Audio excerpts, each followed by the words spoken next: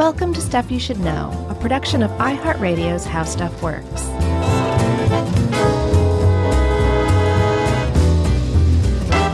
Hey, and welcome to the podcast. I'm Josh Clark, and there's Charles W. Chuck Bryant, and there's Jerry over there. And this is Stuff You Should Know. Stuff You Should Nizzo. I'm excited about this one. This just feels like classic Josh and Chuck. I think so, too. Tuk Tuk's going to make an appearance. Mm-hmm.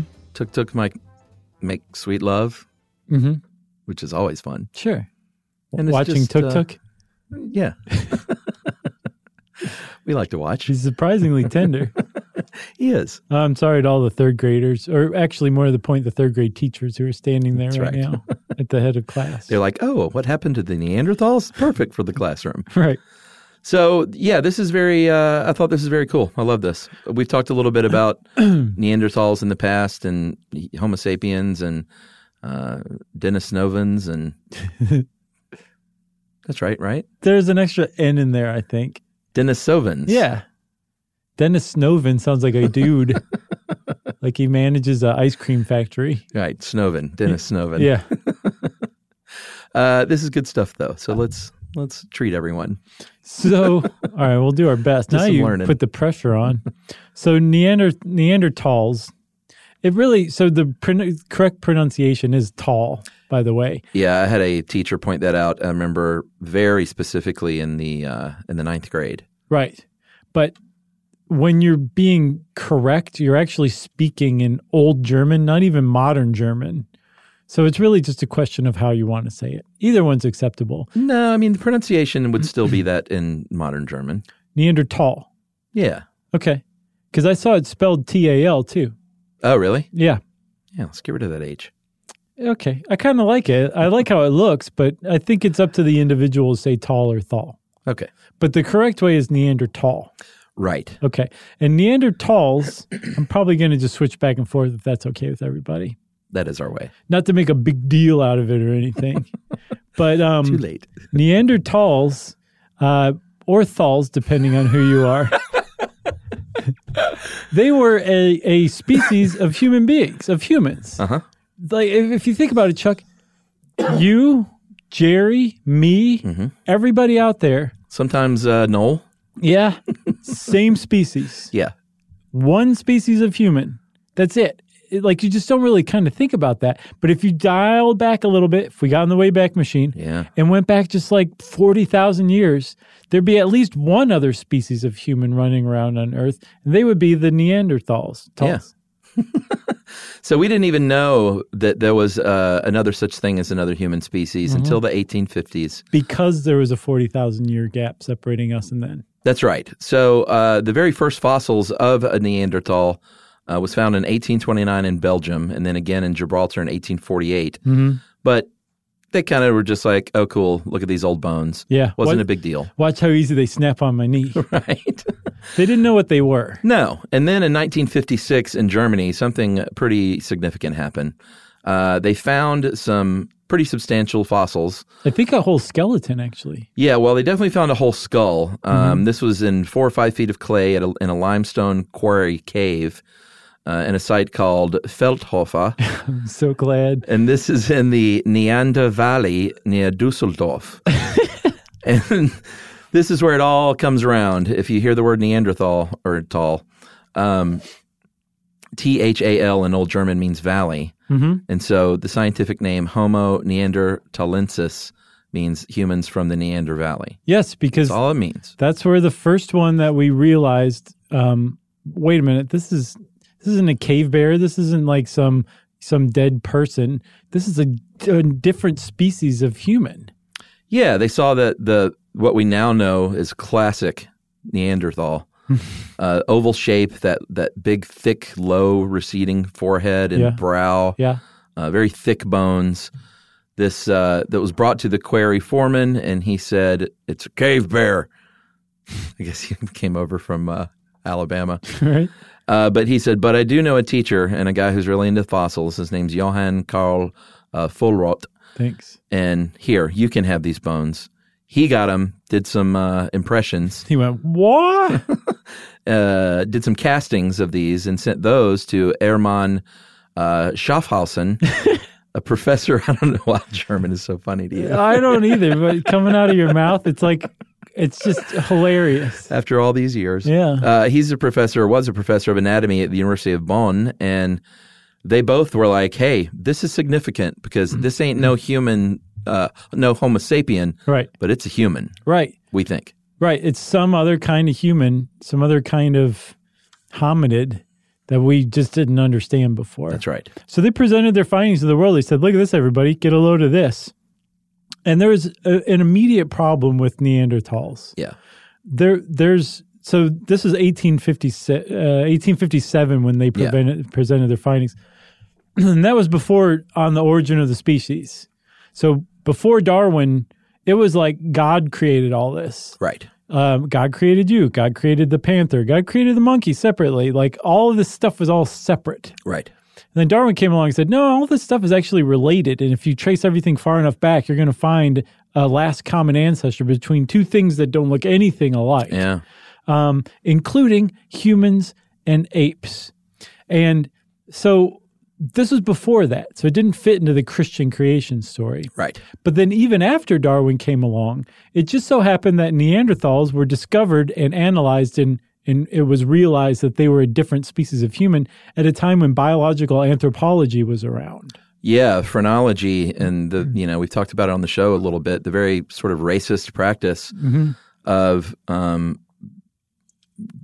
categorizing humans and their inferiority of races by the shapes of their skull. Right. Look at this skull. It's not basically Western and European shaped, we think. Right. It has some weird ridge. So they're an inferior race. Yeah. They extended all that onto Neanderthals because if you think, if you're comparing like human Homo sapiens skulls to one another and somehow finding inferiority or superiority in the shapes of those, when you compare a Neanderthal skull to a human skull, clearly the human skull is much more refined and developed. Neanderthals must have been these dim-witted brutes. Yep. The caveman, like the whole reason we think of the caveman and Neanderthals as big dummies and oafs is because they were discovered during a time of racist science. Yeah, and that was the view that was held, and it's still held by some people who don't know better. This is why we're doing that. One reason why we're doing this episode. But it was held for a couple of hundred years. But in the recent decades, things have changed. Our picture of the Neanderthal has changed because of science and research. Yeah. And we now know that, a lot of cool things. I don't want to spoil it yet. Okay, yeah, I was wondering if that was too much of the beans getting out. I think so. Okay. Let's tease that out. That's fine with me. So we'll just sit here quietly for a second as we go past this. Okay. All right, we ready? Yeah. All right, so the current story, like the simple version of the current story is the Neanderthal and should we just say the modern human or Homo sapiens? Sapiens. That's how I was like, because they're both humans. Yeah. But they're just two different species of human. Yeah. Sapiens. Neanderthal and sapiens. All right. So they separated between 500,000 and about 650,000 years ago. And they both diverged from a common branch, H. heidelbergensis. I think the G is hard. Bergensis. I'm pretty sure that's right. H. heidelbergensis. Yeah. All right, that sounds right. Yeah. And this was in Africa. Right. That's where the divergence happened. That's right. So either the divergence happened in Africa or some heidelbergensis stayed in Africa and some spread out of Africa. Right, to Eurasia. Yeah, into the old world in Asia. And over time, because of the separation, these groups of humans started branching out and developing into distinct species. One of the species, the first one to develop into a distinct species from this branch, was Neanderthals. And by at least 400,000 years ago, there were Neanderthals running around, like distinct species of humans called Neanderthals. Yeah, and they were developing independently because they were very far from each other, and they didn't, for a very long time, did not have very much, if any, contact with one another. Yeah, remember we did an episode on speciation. Yeah. Where like brown bears and polar bears used to be the same bear, but the polar bears started drifting further and further north, and they actually adapted to a different climate, a different habitat, so much so that they became a different species. That's the exact same thing that we're talking about. Heidelbergensis drifted into two different parts, Africa and Europe, and the climate and the habitat was different enough that it split into two different species. Yeah, so what you've got in Eurasia is a range from like Portugal and Wales in the west over to like Siberia. This is for Neanderthals, right? Yeah, in the east. So that was their range in general. And all the way down to the Middle East. Yeah. It was a huge range. Yeah, very big range. The biggest. They were shorter than sapiens that were still in Africa. They were kind of stockier. They had bigger brains. They were, by most accounts, stronger, more muscular. Oh, yeah. Had wider hips and shoulders. Sturdier bones. Very sturdy, just stocky, robust things. You would not want to mess with a Neanderthal. No, and they were very adaptable. They lived in very cold environments. They lived in very sort of warm, temperate environments. So it depends on the time. This is what they think. They think that range that was so huge for the Neanderthals, there wasn't necessarily Neanderthals living in all parts of that range at the same time for 400,000 years or 350,000 years. Right. They think that over time, some Neanderthal populations died and others came along and replaced them. And then some of them moved down here and some of them were over here. And that they may have lived in different parts of the world at the same time, but not necessarily their entire range. Right. All at once for the whole 350,000 years. They moved a lot. And nor did they move all together as whole populations. Right. It was a lot of local extinctions and recolonizations going on, they think. Exactly. So it's almost like if you could look at the map of Eurasia on a time lapse over 350,000 years that Neanderthals were around in the area, you would just kind of see these little populations kind of growing and popping and dissolving and then picking up again. And these are actually new groups going into areas, becoming like dying out for one reason or another. And then 1,000 or 10,000 years later, there's another group that says, oh, this is a great spot and showing up. Kind of like our Real Atlantis episode. Remember there was like 12 feet of like 50 different settlements over thousands and thousands of years because they're just like, this is a great place to settle. Yeah. But each one had no idea that the last one was there. Amazing. Same thing with the Neanderthal range. So the Neanderthals are doing their thing all over Eurasia. Meanwhile, back in Africa, in East Africa, you've got the sapien doing their thing. And then they start to radiate out a little bit. The sapiens, and then get, obviously the Middle East would be a pretty logical next place to go from Africa. Right. And they happen upon the Neanderthal, and they're like, wow. Who are you? Yeah. And then they were all of a sudden sharing space together. Right. Starting about 100,000 years ago in the Middle East. In the Middle East. Right. And then in Europe, they shared space for 200 to 500 generations. Yeah, a long time. Just like the Neanderthals spread out, the sapiens basically followed the same path, but there were already people there. It was Neanderthals. And 200 generations, 500 generations, between 4,000 and 10,000 years. It's a very long time to share space. It really is. Like that many generations that of just living in the same place. The thing is over the lifespan of the Neanderthals, 350,000 years, 4,000 years is nothing. It's the blink of an eye. Yeah. And around the time say humans or sapiens showed up in Europe about 42,000 years ago. About 40,000 years ago, something give or take a few thousand years, Neanderthals just vanished. Did they melt? We don't know. Remember that old theory? Yeah, that's right. They melted. That was like 8-9 years ago. That was great. Good callback. So I think that's a good place for a break. Yeah. And we'll talk about what happened right after this. Well, now, when you're on the road, driving in your truck, why not learn a thing or two from Josh and Chuck? It's stuff you should know. Stuff you should know. All right.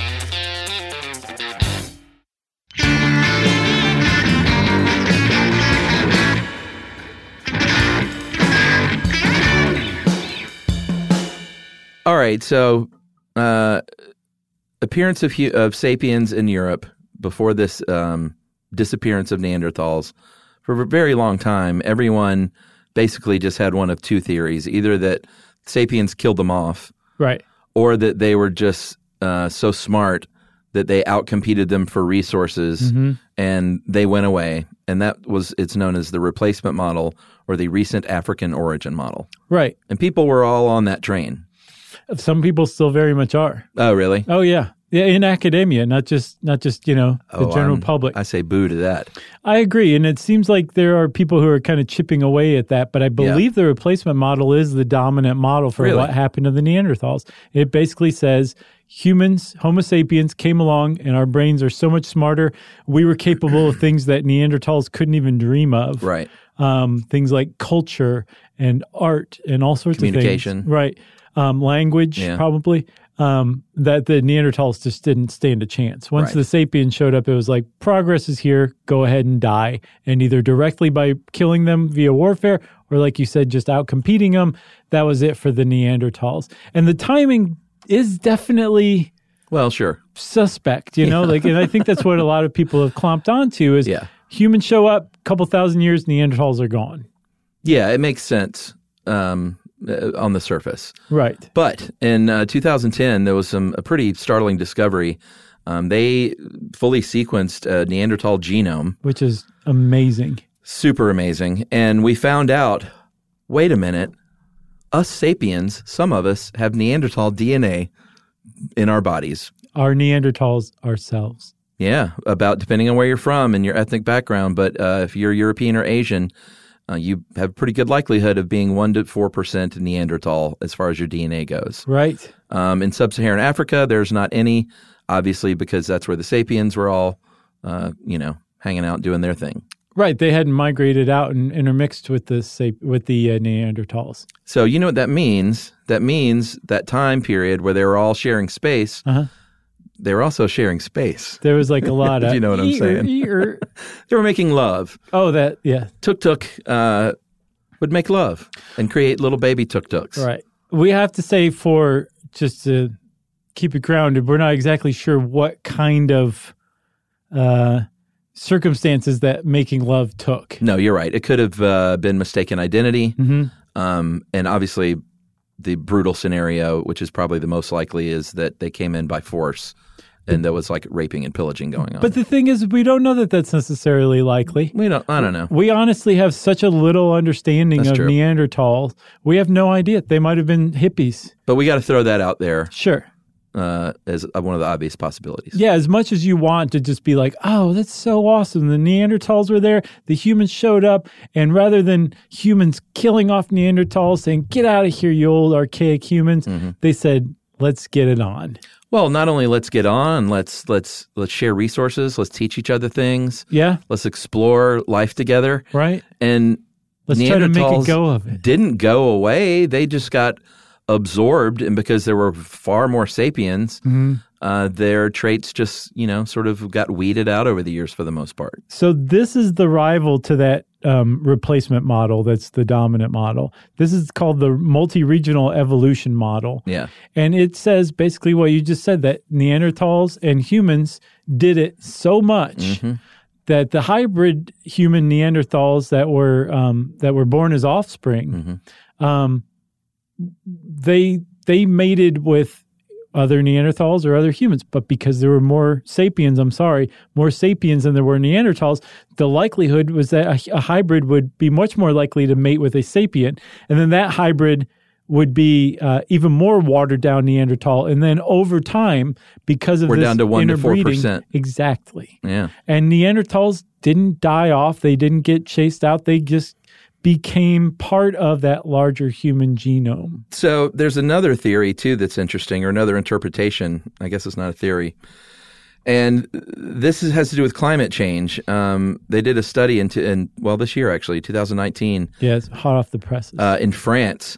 And they discovered that all you need over the course of about 10,000 years is about a 2.7 decrease in fertility rates to go bye-bye. 10,000 years.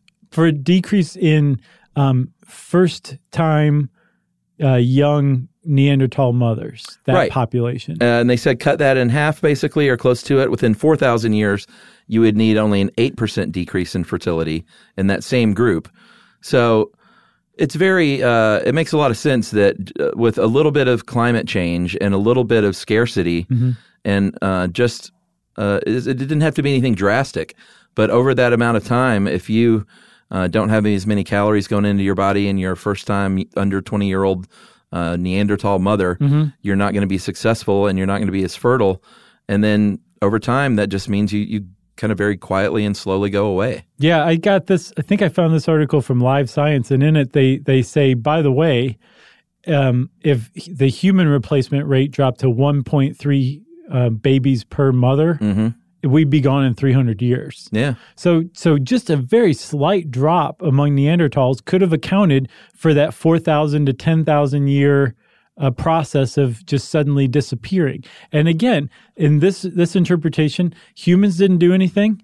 We didn't war with them. We didn't outcompete them. We didn't do anything. It was just something happened to the environment. Yeah. And it was just harder to be fertile. And it wasn't all at once. Maybe it might have been staggered in different parts of the world. Exactly. And over 4,000 to 10,000 years. And the reason it wasn't that Neanderthals couldn't compete, that they couldn't survive, whereas humans could, because Neanderthals, again, their lifespan was 350,000 years. Modern humans have only been around for 50 to 100,000 years, maybe 200 at the outside. Yeah. So Neanderthals have been around for a very long time, had been very good at adapting to a changing climate basically the whole time that they were around. So it's not like they couldn't compete or couldn't adapt, and humans could. What they think is that there were just way more humans. Right. And so our numbers probably dropped at the same rate that Neanderthal numbers did. Right. There was just more of us to survive and carry on after things got better. Yeah, and in more varied ranges in parts of the world, too. Right. That all kind of makes sense to me. Yeah. I suppose it could be both of those, climate change and lovemaking. Right. Right? Very easily. Yeah, they definitely go hand in hand like a Should we take another break? Yeah. All right, we'll take another break and talk about what we now, the sort of current understanding of the picture of what the Neanderthal was right after this. Well, now, when you're on the road, driving in your truck, why not learn a thing or two from Josh and Chuck? It's stuff you should know. Stuff you should know. All right.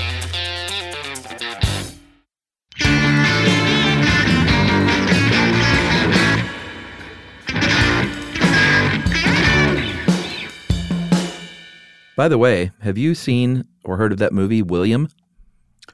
No. It was out in April, did not do well, was not reviewed well. But it is basically a sort of mad scientist, not a mad scientist, but a scientist with a mad idea.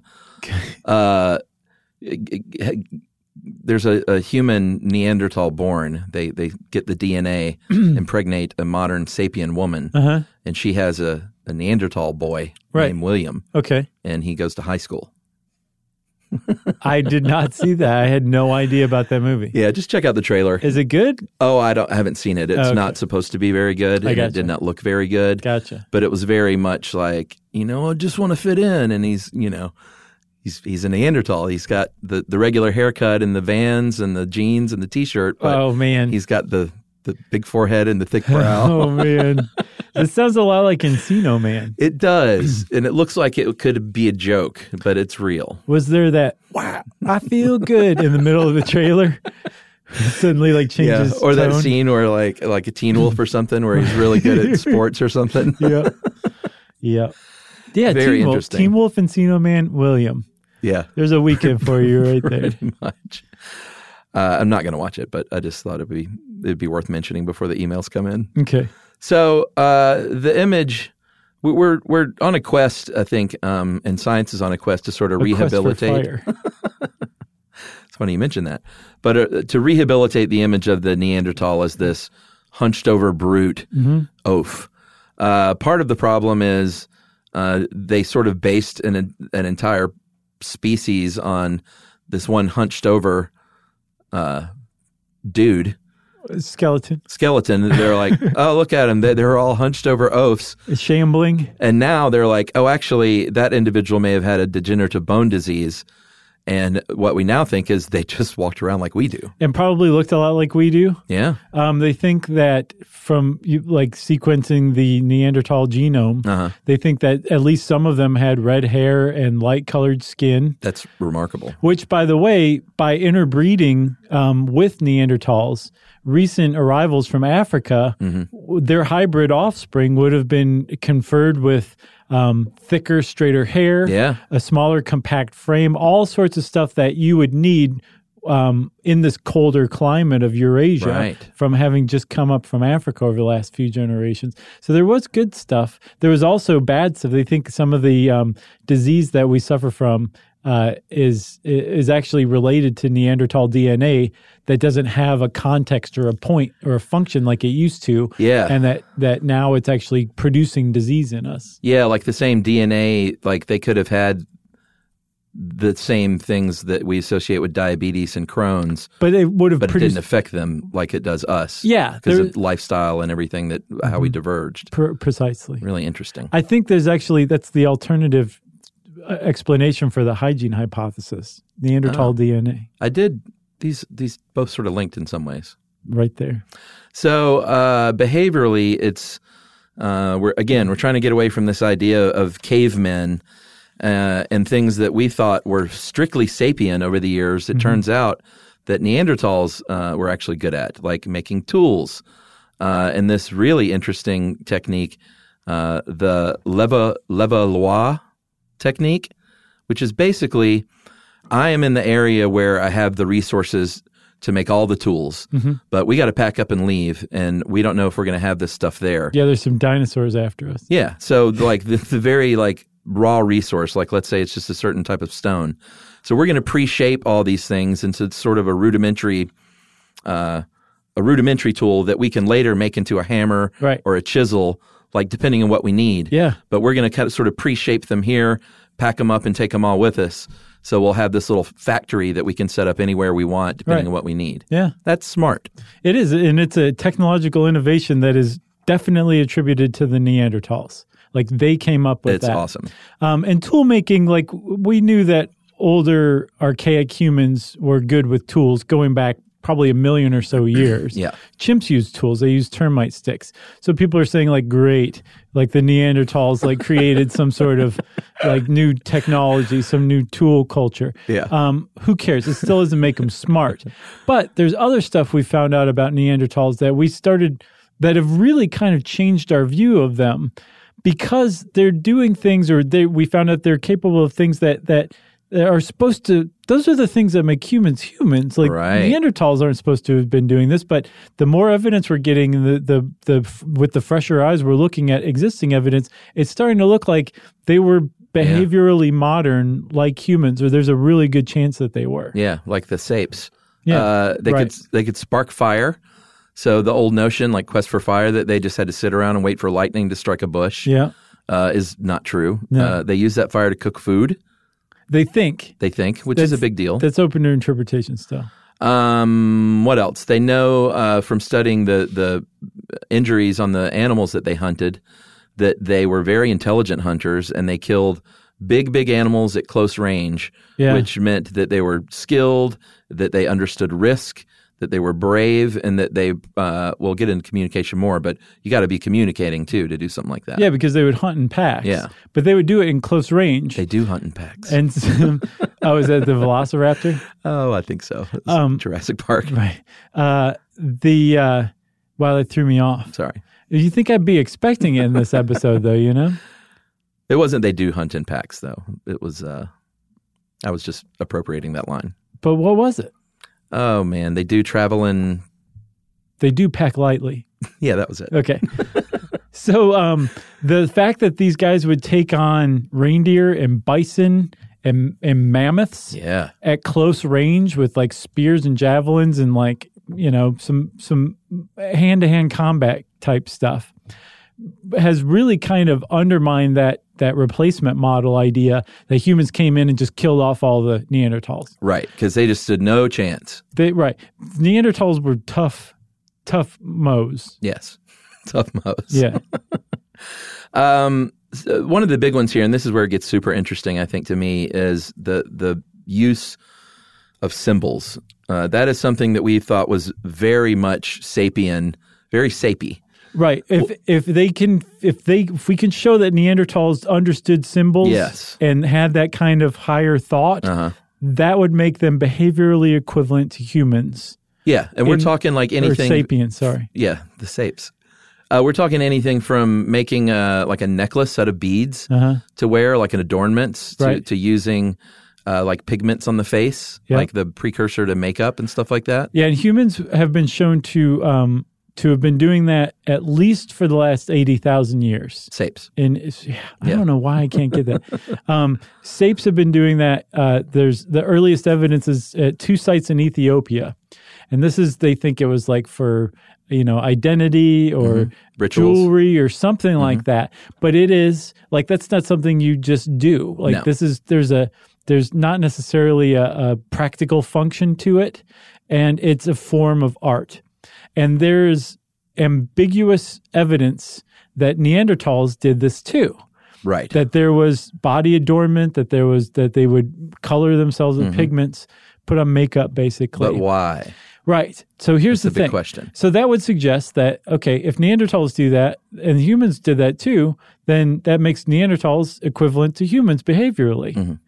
But the people who are big time into the replacement model, that Neanderthals were actually kind of stupid and humans are the pinnacle and the first example of higher intelligence, they say, well, if you really kind of date some of this stuff that the Neanderthals made, it's probably around the time that humans showed up, and it's really just Neanderthals copying what they saw humans doing, but there's no symbolism to it. In that, like, they could copy a shell as an ornament, but it didn't have any meaning. Yeah, which is a really sort of a snotty approach. I think so, too. Well, they might have done it, right? But they were just copying Exactly. us. No copying. Remember that kid? Yeah. You know what that kid's doing now? He or she is running the company. Is that Dennis Snoven, ice cream manager, ice cream factory manager?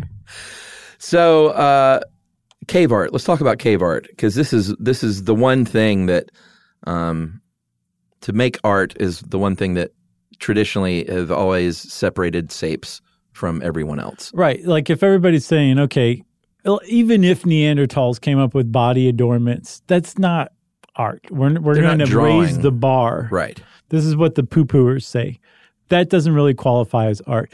Cave art is where it's at. If you can show me Neanderthals that created cave art, I will agree that they are behaviorally equivalent to modern humans of their era. Yeah, and they found cave art. Modern sapiens. Man. They found cave art at the same time that there were Neanderthals around caves, but again, it was just like, oh, well, that was the sapes. Right. That wasn't the Neanderthals doing that. Right. They think that the sapiens came in and made that cave art. Right. Like we need unambiguous proof at this point. Here's the problem. Radiocarbon dating gets unreliable after 40,000 years, and it requires organic material to date these pigments. They were using mineral pigments, not organic ones, so that was a problem. That's a big problem. But, and this is kind of mind-blowing, in 2018, they discovered, or I guess perfected, a dating technique that measures the rate of decay of uranium atoms in calcite deposits. So that's what makes up stalactites and stalagmites. In limestone caves. Yeah, so the idea is if you find cave art, sort of like the mosquito caught in amber. Right. It's a timestamp. If you find cave art that's underneath some of this deposits that have dripped down over it and encased it, and you can date that, then you know how old that cave art is. Yeah, because the cave art's under the calcite. And if you know how old the calcite is, then the cave art has to be at least as old or slightly older than that earliest deposit of calcite. And what's the big secret? Well, the surprise? There was a study in 2018 that found that some cave art in a cave in Spain was created 64,000 years ago. What? A full 20,000 plus years before Homo sapiens showed up in the area. Boom. Which means that it had to have been Neanderthals that created this cave art. Do you know what the poo-pooers said? What? That's not really art. What? Swear to God. Are you serious? He's like some hand stencils and some dots on the wall that doesn't count. That's the first art I know. that kids do, is tracing their hand to make a turkey. They are really holding on for dear life, but some people are really swimming against this current. Like, they do not want the idea that humans are not uniquely special, I guess, in that sense. People have been thinking that it was humans or only Homo sapiens that have the ability to create art and think symbolically, and it's starting to look like that's not the case. Not only it's not just humans, and that maybe Neanderthals did too, but that's possible that this kind of stuff evolved even further back, and that Heidelbergensis, our last common ancestor running around 700,000 years ago, was doing may some have of this stuff. created art and may have been doing all this other stuff too that makes us uniquely human. Huh. Well, another one is music. They have found bones from cave bears in Southeast Europe that had these holes, and they were like, hey, looks like a flute to me. He plays like a flute. It sounds like a flute. Yeah. So it's Jethro Tull. That's so good. I'm so glad that they added flute to their outfit. Not many groups. Marshall Tucker Band had the flute. And here's a little something for you. I may have told this story, but I was in our little local market getting some food about 2 years ago. Remember that? Yeah. And there was a guy in a band, clearly, and he was like, play flute for Marshall Tucker. I was like, are you kidding? No, I'm not, sir. Like, you're one of the two most famous flautists in rock music. Sure. But it wasn't the original guy, I found out. Still plays flute for Marshall Tucker. Agreed. Just because he didn't write those flute parts doesn't make him any less of a flautist. He could still play. Yeah. So anyway, they the naysayers with the flute are just like, oh, no, man. Those are just, they were bones chomped on by hyena teeth. Yeah, the flute holes, the finger holes are teeth marks. Yeah. And sure, you can play Aqualung on it, but that's just because the hyenas. Right. And their teeth marks. Sure. Right. There's also really good evidence, cumulative evidence. There's one other thing about the cave art that we didn't say. Oh, the kind of sculpture? Well, that was one thing. They found what looks to be stalactite, like purposeful arrangements of stalactites in a cave that's from 176,000 years ago. That's sculpture. Right. But no, there are other similar cave art paintings in Spanish caves. Or in different places. So they think it was an actual part of Neanderthal culture. It just wasn't one particularly imaginative Neanderthal who happened to leave it behind. Yes, and it even said, this is art, love, tuk-tuk. Right. And they still don't believe it. Find me on Insta at tuk-tuk. Oh, if only. So the other thing that there's a lot of amassed evidence for is that Neanderthals appeared to have buried they're dead. This is pretty cool. This is enormous because, not only can they think symbolically in like art and creating representations of things that may or may not exist, they're thinking about something coming after this. You don't just bury a corpse for many reasons other than spiritual reasons. I mean, you can to keep the wolves away because you're going to camp near the corpse. But if you're a hunter-gatherer, you just move camp and you can leave the person laying out there in the bush for the wolves to take. It doesn't matter because there's no afterlife. If you bury somebody, it indicates you're thinking about something beyond this life. And that is definitely higher level thinking. Yeah. And when we say bury, we don't mean they just found this body like on the floor of a deep cave. Like they dug a hole and placed a body in there. Positioned them in a specific way. Yeah, they found different like grave sites basically, like cemeteries of bodies buried in the same manner. Yeah. And they even found in northern Iraq flower pollen, which clearly suggests that they buried them with flowers. They definitely seems to. That's that's a funerary rite. Unless it was just an accident and they just dropped a bunch of flowers on the way out the door. Which, I mean, it's possible, but it seems unlikely. I don't know if I'm being naive, but I really want to believe this. Yeah, well, it's nice. It's refreshing to think about, humans don't have to have, or sapiens don't have to have the market cornered. We can share it. Humanity? Yeah. Here's another one. If they were just brutes who didn't have any capacity to understand things or take care of one another, they found individuals, and one in particular that was deaf, likely visually impaired because of a blow to the head from as a Ute. Probably from a sapien. Maybe, yeah. Was missing his right hand and then suffered a disease that reduced his mobility. And they found this person lived into his 40s. Maybe up to 50. Yeah, which there's no way this person would have survived without a community of people taking care of and making sure that this person survived and ate and got around and moved along with them. Yeah. Because so they cared for one another and tried to heal one another. Right. Yeah, they took care of their sick, they're injured, they're disabled, they're ill. They shared resources with them. People who couldn't necessarily contribute still got stuff from the community, which suggests a tight-knit social group that cared for one another. And then what about language? So this one just knocked my socks off. There are these Dutch researchers who wrote a paper that argued that Neanderthals almost certainly spoke a nuanced language that we would recognize as a modern language. Right.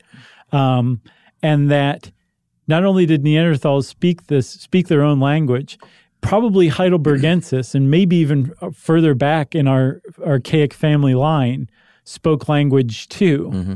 And that if that's true, if that's the case, Neanderthals had their own language, and humans absorbed Neanderthals both culturally and genetically, it's entirely possible that there are traces of Neanderthal language that still appear in our languages that are spoken around the world today, unbeknownst to us. Man, if they could find out those words. Isn't that amazing? Yeah, it's pretty cool. I love that. Oh, I like all this. Love you, Neanderthals. Love you, Sapiens. Love you, Tuk-Tuk. And I think I used to just throw Tuk-Tuk around in various ways. But then you developed a taste for watching him make love. That's right. But let me just, from this point forward, Tuk-Tuk is clearly... deep? No, clearly Neanderthal. Oh, I see. I think I had kind of just threw Tuk-Tuk's name around as any kind of early man. Yeah. He could have been Captain Caveman. He could have been the Geico Caveman. Yeah, but who cares? He could be William, for all I know. You know, I thought about it. So Tuk-Tuk is officially Neanderthal. Yes. Okay. The Geico Caveman is actually a really good parable for the struggle between the interpretation of Neanderthals today. Like everybody's like, it's so easy a caveman could do it. And this guy's playing like squash and driving a Porsche. Yeah. Do you remember their short-lived TV show? I remember that it existed, but I never saw it. One of them drove a Porsche. Yeah. And now a word from Geico. Okay, well, if you want to know more about Neanderthals, start reading up about it. And there's a pretty amazing exhibit funded by one of the Koch brothers, if I'm not mistaken, at the Smithsonian, where you can see a real live Neanderthal skeleton. Really? Mm-hmm. Pretty beautiful. What's their angle? Yeah, right. This is something. Maybe they're trying to rehabilitate Neanderthals for some reason. Yeah, I'm to sure. bring them back as exploited workers. And since I just said something about the Koch brothers, it's time for... Go ahead. Administrative details.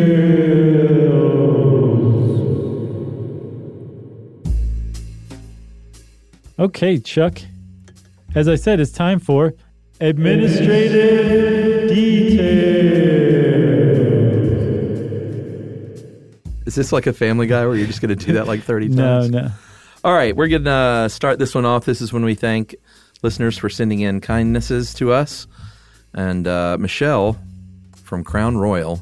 Oh, yes. Once again, the booze company that just keeps giving. I know. They just keep us in booze. Thanks a lot for that. And I just wrote down more booze. Yep. But we'll go ahead and plug the Crown Royal Rye. What about those glasses they gave us? Oh, those are nice. So they're like these they're rocks glasses, tumblers. Yeah. Got a good heft to them, nice shape, nice size. thick bottom. And then, in that thick bottom, THICC bottom, there is a laser-etched Crown Royal 3D logo, which is like so classy, your pinky can't touch the glass. It's physically impossible. Yeah, it just sticks straight up in the air when you're drinking out of these glasses. Oh, a lot of research went into that design, to make sure that pinky was nowhere near the glass. Exactly. Aaron Clark, speaking of pinkies, Aaron Clark sent us a Twinkie the Kid statue. Thanks, Aaron. Well, that's right. Yep.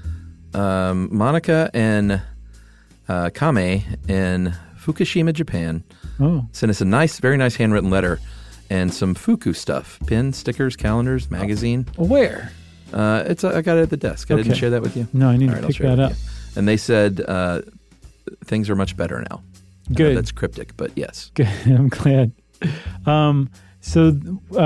haven't done this in a little while. I want to say thank you very much for the Christmas cards from Heather K. in Sri Lanka and one from Renee and Eric Chester.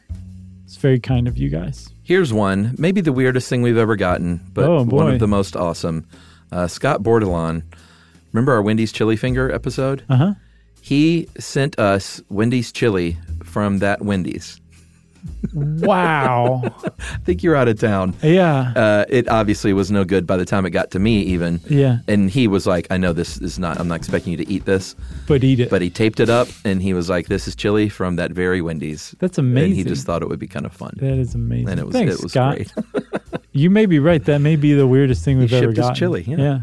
But not even freeze-dried. And then there's Brooke Bergen. Who sent a T-shirt and stickers of his work, and you can check out his very, very awesome work. I believe his, it could be a girl. And you can check out their awesome work at Brooks Bergen, BROOKSBURGAN.com. That's right. Thanks, and that raises a point. If you want to send us the pronoun you identify with, we are more than happy to abide by that. Sure. Claire Sanchez sent us king cakes. Oh, yeah. Very simple. Delicious. Yeah. Teresa sent us really awesome hand-quilted postcards. Oh, that's right. Yeah, beautiful. Again, we haven't done this in a while. Sorry for everybody who's been sitting around waiting, having to listen to every episode just on the off chance that administrative details is on. So everyone, Jerry just stopped us right in the middle and said, I have one. We always go on and on about Jerry and her miso. Sure. Big ups to Adam Brenton in Japan. Sent Jerry some miso. Yeah. How about that? Way to go, Adam. Jerry got her own gift after 11 years. After all this time. Got her very own gift, and meaning we didn't also get miso. Right, sure. And we even asked, and she's hoarding it. Yeah, because we share with Jerry. She didn't go both ways. We try to. Yeah. So let's see. Joanna sent us delicious beer chocolates. Remember those? Oh, yeah. She brought them to our Portland show, I believe. Yeah? Yeah, and they were awesome. So thanks a lot, That's Joanna. Right. You don't remember them because they were beer chocolates. Tammy and Justin sent us miniature clay figures, hand-painted, which is very, very sweet, along with a very nice letter. Mm-hmm. We got a postcard from Vienna. Probably not Vienna, Georgia. I think it was Vienna, Austria, like the real one. Very nice. From Pauline. Mm-hmm. So thanks a lot, Pauline. Michelle and Nevin of Smithtown, New York, sent us a wedding invitation. Happy marriage, guys. Mazel tov. And then we got a thank you note from Mitch, M-I-C-H, but it rhymes with Rich. So thank you for the thank you note, Mitch. Lowell Hutchison sent us some, these are wonderful, some hand-lathed pins. Yeah, remember Lowell's the one who sponsored right. She's one of our elephant sponsors. Yeah. Hand-painted wood-lathed pins. Yeah. Man, very, very beautiful. And on that note, we actually got a lot of pins. And I don't think I wrote all of them down because we did our episode on pins. Yeah. And people felt compelled to send us their favorite pin and spread the pin love. So if we forgot your pin, big apologies. Yeah, for real. That was a very nice COA. Yeah. And by the way, also, again, you can check out Lowell's Turned Wood Creations. Mm-hmm. And by the way, she donates 20% of all sales to the David Sheldrick Wildlife Trust, too. So go to etsy.com/shop/LOWELLHUTCHDESIGNS. Wonderful. Okay. Joe Gathercole sent us T-shirts and CDs from his horror punk band, Headstone Horrors. It's a great name. Yeah. And then let's see, I got 3 more. Okay. I've got a book from Nick Kemper. Thanks a lot for the book, Nick. That is beautiful of you. Mike Ennis sent us a box of coffee crisps, and they are delicious. And they are long gone. Yeah, I can attest. They are very yummy. Thanks, Mike. And then we got an amazing illustration of us with a peacock by Callie. Thanks for that. Yeah, it's a great one. All right, I got 2 more. Adam Ressa sent us megalodon teeth. Yes. They were pretty awesome. Yeah, they are. And large. Yep. As you would expect. You got another one? I'm done. All right. My last one then, Kathy Hutton sent us some dog collars. She works for a nonprofit spay and neuter clinic in Washington State. Curly-tailed Hawk is who makes these collars, and they donate $1 from every collar. And you can just go to curlytailedhawk.com and get your dog a new collar already. Then some of that money will go to the spay and neuter clinic, which is great. There you go. Well, thank you, everybody. If you want to get in touch with us, you don't have to send us anything. You can just say hi. Go onto our social networks, and you can find all the links at stuffyoushouldknow.com. You can also send us an email to stuffpodcast@iheartradio.com. Stuff You Should Know is a production of iHeartRadio's How Stuff Works. For more podcasts from iHeartRadio, visit the iHeartRadio app, Apple Podcasts, or wherever you listen to your favorite shows.